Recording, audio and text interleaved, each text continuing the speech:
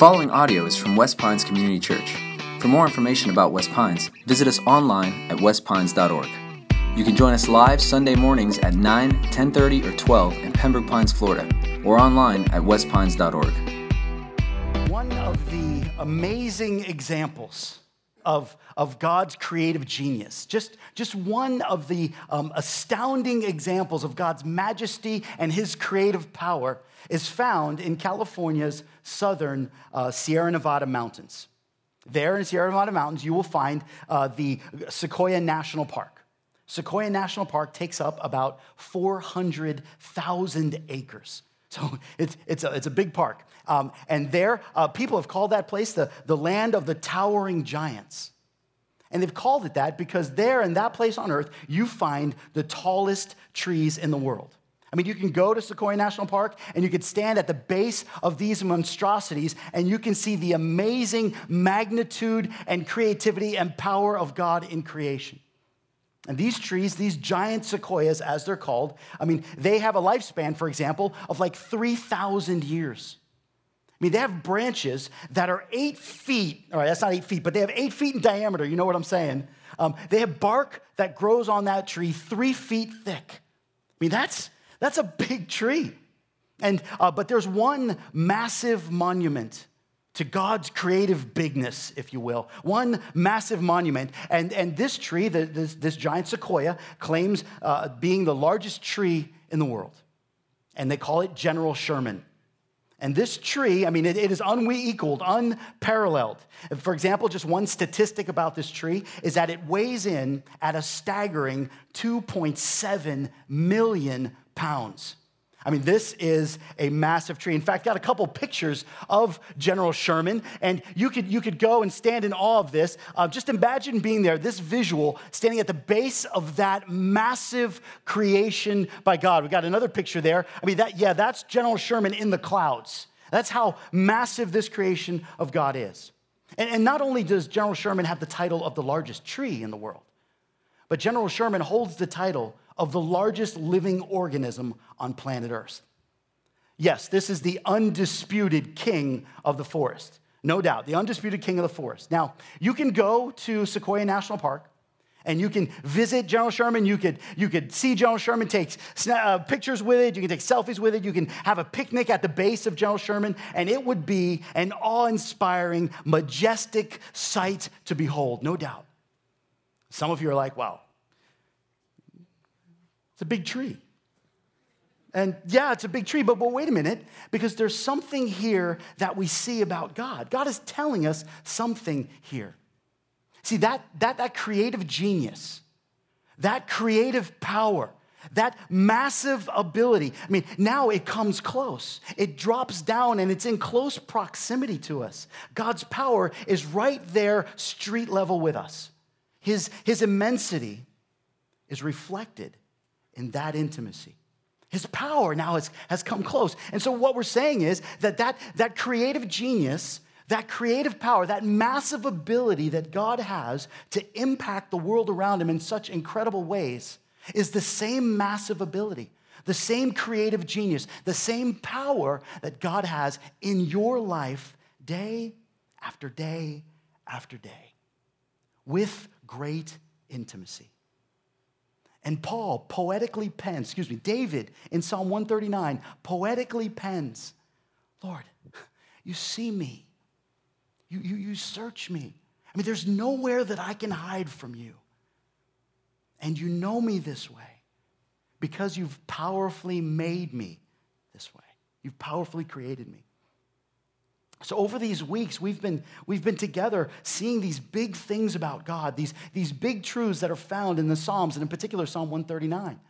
Now part of the reason that the Psalms are so majestic and so magnificent is that not only do they give us the entire sweeping range of human emotion, but in the Psalms, we see God's power come face to face with us. We experience the majesty and the magnitude of who he is. We see it in the Psalms. And these truths are really significant. In fact, I would say that they are indispensable. The things that we've been learning about God are indispensable for us to know him ever so better, little and little, better and better. But they're important to us They're important to our lives because they impact you and influence you in ways every day, season in and season out.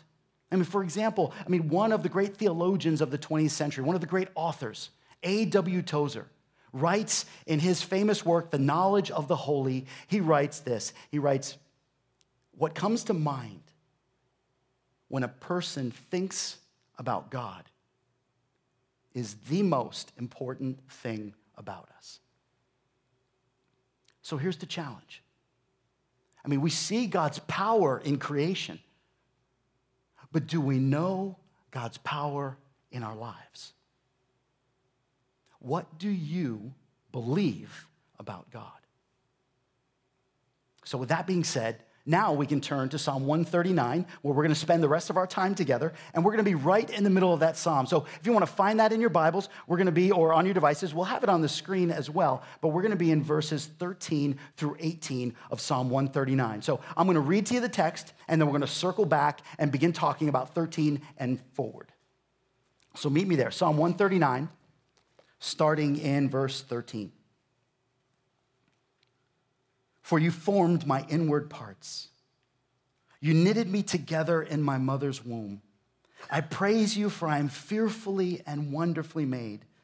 Wonderful are your works. My soul knows it very well. My frame was not hidden from you when I was being made in secret, intricately woven in the depths of the earth.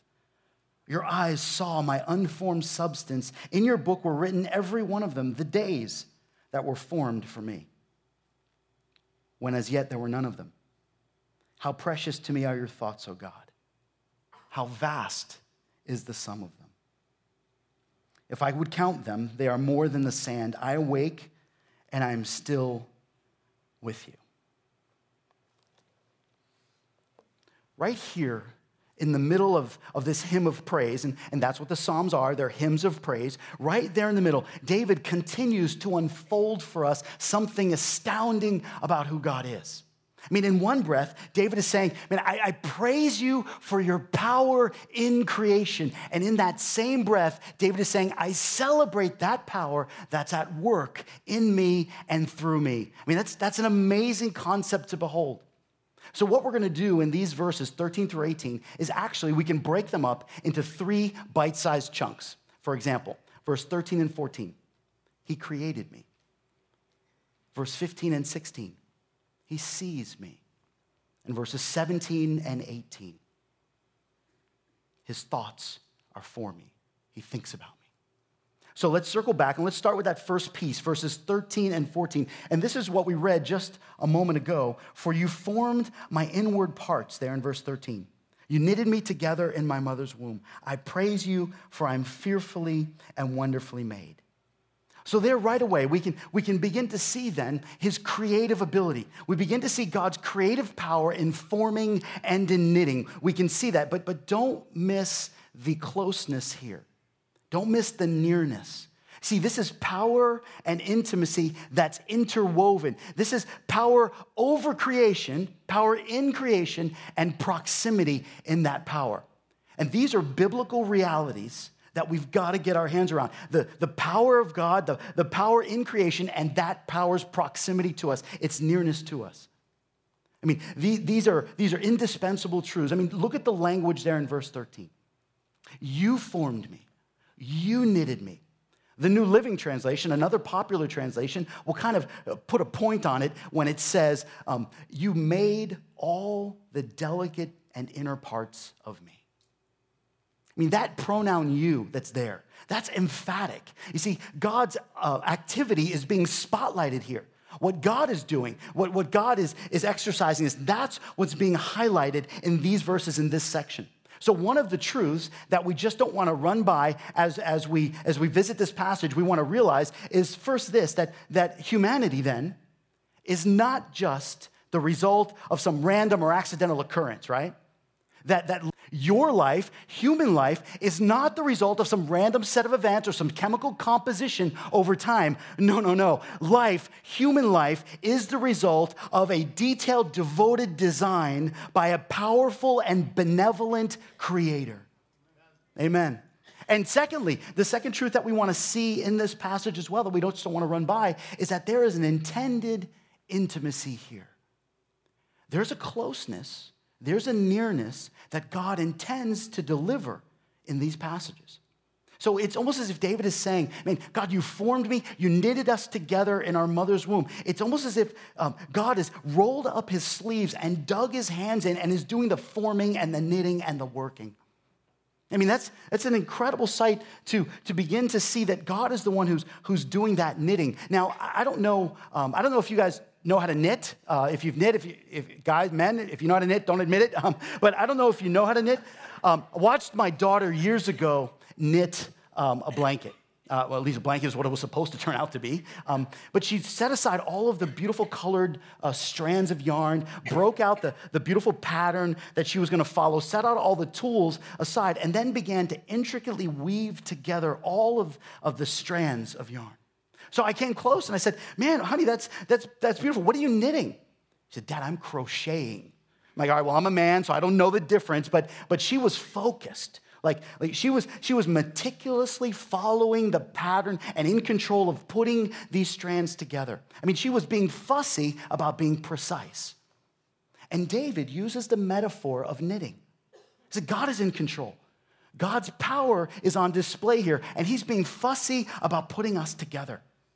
I mean, so we see God at work in these verses, putting these things together, putting us together. And now look at the second part of that. Look at verse 14. I am fearfully and wonderfully made. Wonderful are your works. My soul knows it very well. There are two descriptors there that we need to pull out. Fearfully and wonderfully, those two terms, it's important for us to gain an understanding of the passage. Fearfully, oftentimes in Scripture, when fear is associated with God, when fear is used in association with God, it is more of a reverence. It is more of revering God. It is an awe about God. So what God is saying here is that, man, I've created you, I've made you in awe of my power. And not just my power to make sequoias, but my power to create you. And it is deep down, it is in your soul, you know this.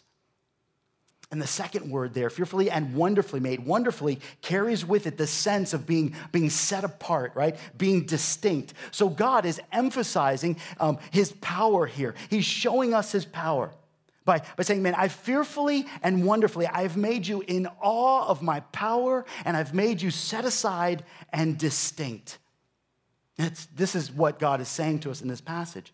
And you know, we've heard this before as we've talked. The Apostle Paul, whom we've talked about many times, writes in the New Testament, he writes a letter to the church at Ephesus where he says that you are God's workmanship.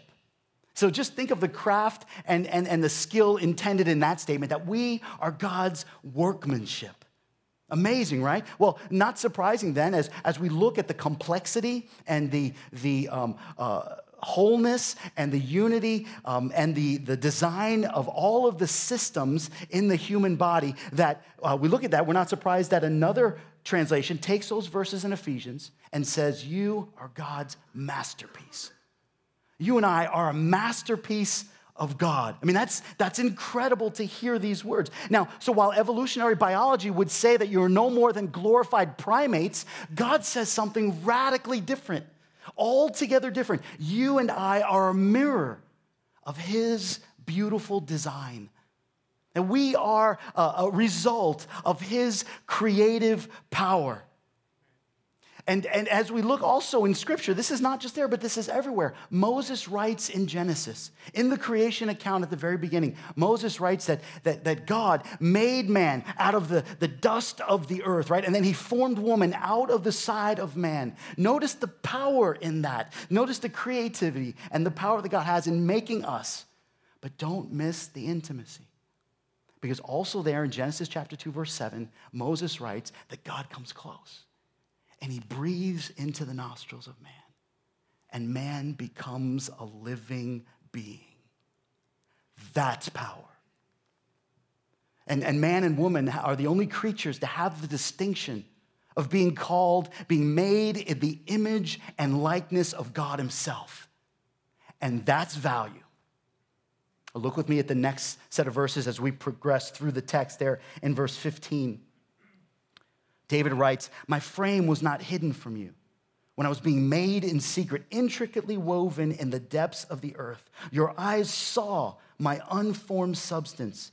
In your book were written, every one of them, the days that were formed for me, when as yet there were none of them." So in 13 and 14, he created me. In 15 and 16, he sees me. So he from the very, very beginning, God has seen you. From the darkness and the depth of the womb, God has seen you. That's what David means when he says that my frame was not hidden from you, that God has seen you even in that dark place, even in that early stage. And God hasn't just seen you to put together and develop your body or build you. He hasn't just seen you to devise that, but he's seen you to designate your days. And this is what David says in verse 16. You see me, but you plan out my days for me. So what David is saying is that, Lord, you just did lovingly form me and lovingly put me together, but you lovingly attached purpose to me. You gave me purpose. See, God's omnipotence, God's power creates and builds. It destroys and it designs. It governs and it controls. And this creative power of God does those things. So David is saying that it's not just that you formed me and put me together, but you attached value and worth and purpose and promise and power to me. See, you and I, we have a role to play. There's a destination towards which we are headed. I mean, there's a point to your life and to mine. Your life and my life is of supreme value and worth and designed by God. And these truths are significantly important to us this morning and every day. Because in those days, in those seasons where, what's the point of this? Like in that day that you can't get out of bed because I just don't know the point of what I'm doing anymore. When despair and desperation and disappointment follow you around like a lost puppy or a lost cat if you're Sarah Garcia. When the wounds are reopened, when the pain is raw, when it's battle after battle, confrontation after confrontation, where do you go? I mean, what do you do? Where do you run? And we run to all kinds of places. We go to all kinds of corners, but we don't go to him who has all power and authority in his hands. We don't go to the one who's made us, who formed us, but also has given us purpose. And listen, in that day, your drinking buddy is not going to drown out your sorrows. Time does not heal wounds. God heals wounds. God heals wounds. You know, I forget at times, I don't turn to him. I ignore things at times. I forget that he's bigger than I am and he's nearer than I realized. But take heart, because God not only has the power to help and to heal, but he has the intimacy to care to begin with.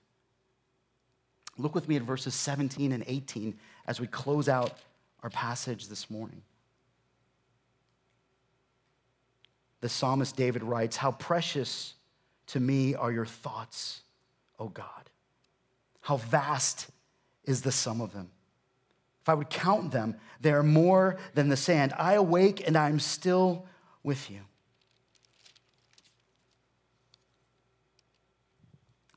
He created me in verses 13 and 14. He sees me in 15 and 16. And his thoughts are for me. He thinks about me in 17 and 18. So I don't know if you realize this, but today, this morning, as we sit across from each other, as life is happening in and around you, you are on the heart and on the mind of God, if I can say it that way. His creative power is for you. His care is consistent for you. And we do at times forget that God is there. I mean, I do at times ignore what he's calling me. I get distracted and I run off in all kinds of directions and I fall asleep. I get distracted. I get dissuaded. I do all of those things. I don't know how you guys are as parents for the most part, but I know that, in this time of transition in my family's time of adjusting, I've got 2 young adults at home now. One older than the other, and learning to deal with and go through this transition of having a young adult who's a man, and he's going to college full time, and he's got jobs now, and it's expanded hours and longer days and a variety of responsibilities. And I'm learning how to navigate this transition. So, I told my wife, I said, listen, you know what? You go to bed, and I'll wait up for him. All right, this is how I'm dealing with this transition. I'll wait up for him. So, yeah, some of you are laughing at that already. So there are some nights where, man, I just drop down on the couch, and I turn on the TV, and I wait, and I wait, and I wait. And I'll fall asleep, and I end up drooling on the pillow, and then an hour later, my son will come home, and I'll be like, hey, I'll get up an hour later, and I'll be like, hey, you're late. He's like, Dad, you were asleep on the couch. And I tell him, well, I just shut my eyes for a moment, okay? I just closed my eyes for a brief moment in time. Listen, God never shuts his eyes. God never falls asleep. God's never too busy in Western Europe and can't get here in time. Not the omnipotent God of the universe. God never closes his eyes. So in that season or in that time of transition, whatever that is, in that struggle that you're having now today or the seasons to come, know this, that you are the object of God's great care, of God's great promise, of God's abundant power. You are the object of that. And notice his thoughts and what the text says about his thoughts. His thoughts are innumerable. And that's the reference to the sand. You can't count them. They're innumerable. They are so limitless, his thoughts, because his power is limitless. His power is limitless because he himself is boundless. And when a baby comes to your home, when you have a child. So for those of you that have had a baby, you can think back now. And for those that haven't yet had one or looking forward to that in the future at some point, you can gather wisdom from this. But when a baby comes to your house and all of the events that surround that, there's a lot of joy there. There's a lot of tension. There's a lot of stress. There's a lot of challenge. There's a lot of excitement. All of these things and more, right? You've got relatives, and you've got new grandparents, you've got doctors, you've got friends that don't have any kids, so I have no idea what they're talking about, but they're giving you advice and pointers of all kind. And as that day approaches, as the time comes near, excitement begins to grow. Tension begins to grow as well. You've been to the doctor, so now you've seen a beautiful picture of the sonogram of the baby in your womb. You've heard the beautiful sound of a heartbeat of your baby in the womb, right? And the day quickly approaches where all the tension and joy begins to build. And I remember the birth of both of my kids, but in particular, my daughter. I remember that day coming. And I was given one job. I had one responsibility, one job that under no circumstances was I to miss this, was this not to happen. This was designated to me by Nuria under the penalty of death or dismemberment that I had to get this job done. So, look, I was nervous, but I was focused. The one job that I had that day was to be absolutely certain that she was administered the epidural. That's right, the greatest pain relief in all of the birth process. It is a gift from God. That's what that is. I was nervous, and man, this was drilled into my mind. It was put on the refrigerator at home. I was focused. I wanted to make this happen. I didn't want to die, but I wanted to make this happen for my wife. So the day comes, and we drive down to the hospital, race to get there. We get wheeled into the room, and the doctor's in there, comes to shake my hand. Hi, Mr. Trotta. And I said, epidural. I wrote epidural on the entrance paperwork. I almost wrote epidural on the birth certificate. Epidural, that was, so we're there, and now it's almost time for Mia to come. So my wife is on the bed, and I'm in there with the doctor in the room, and we're there, I'm in my gown, I got my gloves on and the mask on, and hands me the scissors, and he says, "Are you ready, Mr. Trotta?" And I looked at him and I said, no, I didn't say epidural. I said, yes, I'm ready to go. So I've got the scissors because I'm the one who's going to cut the umbilical cord. I don't know if you've seen that. They're like, anyway. So I was there, and Mia's head pops out. All right, it sounds kind of weird. Mia's head comes out, and And the doctor immediately, instantaneously recognized that something wasn't right. So at the blink of an eye, before I could breathe twice, he took the scissors out of my hand because the umbilical cord was wrapped around her neck twice. And he cut the cord. And I was like frozen. So years later, I'm trying to explain this to my daughter, saying, look, honey, it's not that I messed up. It's not that I was too slow. I mean, that's just a lot of pressure right there, you know? And he was really, really fast. But the doctor shows me my daughter. And I looked with wonder and amazement at this tiny human. And I looked in awe at the intricate detail, the small fingers, the little feet. Her head was a little lopsided, but she's beautiful. She was beautiful. And I looked at all, and I was in wonder about that. And as I read, David says that you formed me. You knitted me in my mother's womb. When I read and studied this passage over and over this week, it brought me back to those moments where my daughter came from the womb and she was beautifully woven together with intricate detail and great value. See, I fear today that a lot of us, look, there's nothing remarkable about me. I don't know, maybe you look in the mirror, you get up in the morning, you look in the mirror, and it's, well, there's nothing special there, nothing remarkable about me, nothing great there. I mean, we spend so much time and energy, and we devote to getting our self-image and our self-worth and our value and our identity even from Facebook and Snapchat and every other social media engine. Now, social media is not bad in and of itself. I mean, Lord knows I'm involved in that and I enjoy it. But when we get our identity from it, that's bad. I mean, we're looking at that. We're comparing ourselves to other people and their jobs, other people and their enjoyments, other people and their vacations, other people and their circle of friends, other people and whatever. And God help us. It is choking us. We're being choked by social media where we're getting our identity. It's designating our worth. It's designating our value. It's designating our joy. It's designating whatever it is. And have we forgotten that God has said, I've created you. I see you. My thoughts are for you. I mean, can I just tell you this morning that God does magnificent work, that God does masterful work in creating humanity, in creating me and you. This is the pinnacle of God's creative effort. This is the mountaintop. This is the apex of God's creative effort. I mean, you and I have been created with great beauty and profound depth and tremendous worth. And that's right. So the person in front of you and behind you today and to the left and to the right of you, man, this is the pinnacle of God's creative effort. Some of you are like, what, who, that guy? Yeah, even that guy, the pinnacle of God's creative effort. We are created with extreme value and worth to God. So I challenge you this morning. I challenge you to see yourself the way God sees you. I challenge you to conform your life to this truth that God has created you and He sees you and He thinks of you, and that makes you valuable. And that changes everything. When the doctor finished with Mia and cleaned her up and got her ret, and I was no longer stunned, right? He brought her over to me. And the first time that I looked into her eyes, there was immediate intimacy. Just immediate intimacy and worth and value. And like, God, you've given me this gift so valuable.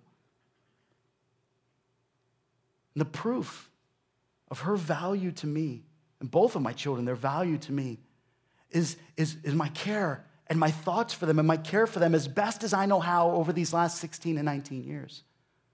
I mean, I would die for my children, as all of you would, I'm sure.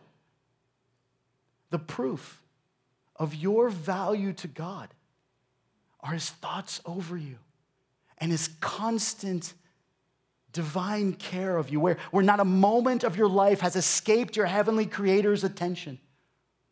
I mean, you are so valuable to God that He crushed and killed His Son for you. I mean, the Old Testament prophet Isaiah writes something that I still can't quite understand. He writes that it pleased God to bruise his Son. See, it is right here. David pens here in Psalm 139, the reality of who God is rings true at the cross. It rings true at Calvary, everything that David is saying. Because on that ugly Friday, on that ugly and beautiful cross, Jesus lays down his life voluntarily for that which matters most in all of the cosmos, you. And on that Sunday, on that glorious Sunday, where God's immensity and his intimacy embraced, Jesus rises from the grave for that which is the most significant and important in all of creation. You and me. And it is here, right here, where we see God's power and his care, and it becomes a reality for us there. Have you embraced that reality? And we're going to close our time of worship in a time of prayer. And this is your moment. This is your time. This is when, if you have not embraced that reality to trust in who Christ is and what Christ did out of profound love and extreme care for you, now is the moment to do that. And for those of us that are followers of Jesus that have done that, may this rekindle a fire afresh in your hearts to recognize that your Father's attention is always on you. So let us close our eyes and bow our heads, and you can pray this with me. And I would encourage you, as I often do, that this prayer will not save you. But from your mouth and from your heart, the confession of this truth and the belief that God has raised Jesus from the dead, that will save you. Pray with me. Father, man, there are times I don't know where to turn. There are struggles and difficulties that I don't know what to do with. There are great joys that I celebrate, but sometimes they just seem empty. I need you. I thank you for your love and your care when I see it, and especially when I don't. I trust in Jesus for his love, for his sacrifice for me, for his death on the cross, and for his resurrection. I trust in him for that salvation, my only way. So forgive me of my sins. Fill me with your presence. I love you. And I ask this in Jesus' name. Amen. Thank you for listening. For more resources and to check out other teaching series, please visit our website at westpines.org. If you would like to speak to somebody about beginning a relationship with Jesus or ask any questions you have about this teaching, please call at 954-432-0321. Or you can email us at podcast@westpines.org.